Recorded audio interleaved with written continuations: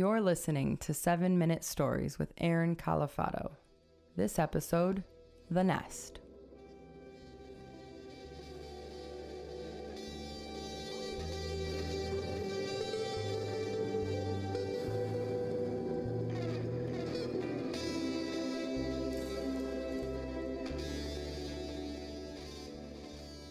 My girlfriend and I were reading the back of the Raid can, the pesticide. This one was designed for yellow jackets specifically because that's what I saw out the window. Earlier that day, it wasn't just 10 or 20. It wasn't just, a few. There was like 50 or 60 to 100 yellow jackets.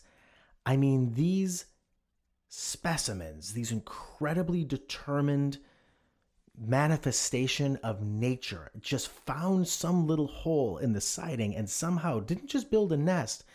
These fucking creatures built a civilization in the side of my siding. They were inside the siding. And I had to protect my house. And so we got this spray, and it didn't have the little straw. It was just like a 30-foot range. We paid for the 30-foot range for the spray, not the 25, paid the extra few bucks. And we were preparing to go into the night. We were preparing to attack and protect the house. So we're reading the back of this thing, and it was very dramatic. It's like, approach the wasp nest very calmly, quietly. Don't make any sudden moves. Don't shine light directly at the wasp nest. Don't disturb them. Wait until dusk to where they're very docile. And then attack. So I get dressed up. I got a hoodie on. I got a scarf. I look like I'm going into modern warfare. I got boots, layers, gloves. I don't want to be attacked. I'm ready to go at it. And so the first night I approached the wasp's nest like 4 or 5 times. I get scared. I have to do some self-talk. I'm not sure if, I'm like, I don't know. Okay, if you just be careful. Okay, come back here, Aaron. You can do it. And then I'm like, do it. I pump myself up and I run up to where I think the hole is and I spray about 5 seconds. 1, 2, 3, 4, 5. Then I run away. Don't see anything, and then I just get scared and I do the 30-foot range and I spray this pesticide, and all of a sudden the expanding foam starts happening. It's like a big cloud of pesticide. Unfortunately, and inconveniently placed right next to the air conditioning vent, so we turn the air off as not to poison us or the children in the house. But this cloud formed, and it was covering where the entry point is, where these yellow jackets were, and I thought there's no way that they can survive the night. There's no way. Next morning, I wake up. I'm having my coffee. I'm talking with my girlfriend, and we're talking about the yellow jackets, and she says, I hope those weren't honeybees. I said, I don't think they were honeybees. I mean, I looked at them. We took pictures of this thing. We did surveillance. I said, I don't think they're honeybees. I think they were clearly yellow jackets, because she said, if they're honeybees, we can't just try to kill these things. And if we did, we've now contributed to the downfall of mankind. Because as we both knew, that we watched documentaries and we did research, that honeybee population is going down. And if it keeps going down, it could threaten humankind because of the pollination. I didn't want that on our conscience. But then when we looked outside, after the night of spraying, we didn't have anything to feel guilty about, because they were yellow jackets and there was twice as many. And so earlier tonight, I got geared up again. And we got a new pesticide. This one illegal in some markets. I'm serious. You're not supposed to use this shit, but I was so determined. I didn't spray it in the air. I just had to win. It was man versus nature. Okay? They were threatening our lives. I had to protect this house. I had to somehow explore my masculinity and the home experience of being a guy in his 30s. All these things came together. Plus, I just don't want to get stung by yellow jackets. And so I took the little straw of this new pesticide, and earlier tonight, I get geared up and I walk over to it.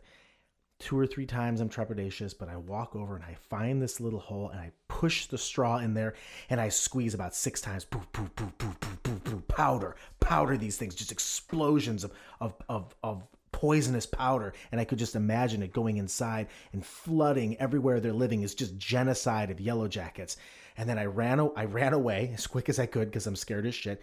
And I looked for any activity, didn't see anything. So I went back again, found the hole, push it in, powdered them up again. Then all of a sudden, 2 or 3 yellow jackets come out of the hole. I see them. I run away. I leave the pesticide and the straw in there. I run back inside and I see Yellow jackets, I see them flying around and they're discombobulated. They're all crazy because they're dying. Their organs are just liquefying and they're falling to the ground. And I should have felt bad because I always was raised not to kill any living thing, but they were threatening us. Isn't that how nature goes? It's a weird balance of trying to understand loving and kindness and at the same time realizing that nature is just a bunch of living sentient creatures just trying to figure out a way to survive.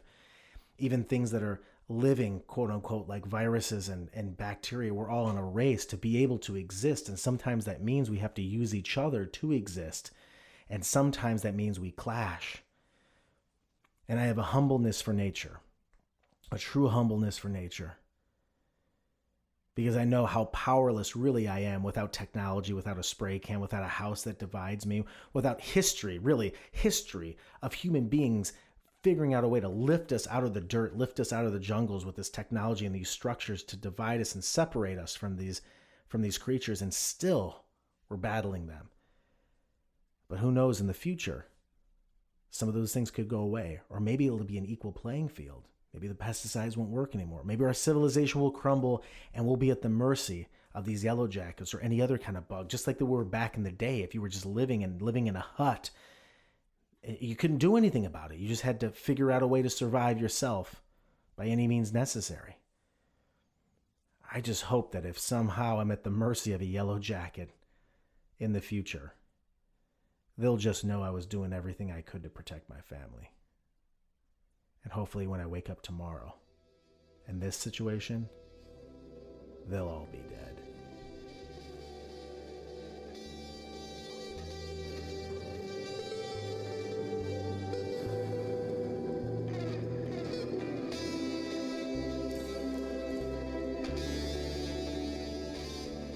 For more 7-minute stories, go to aaroncalifato.net or subscribe on iTunes.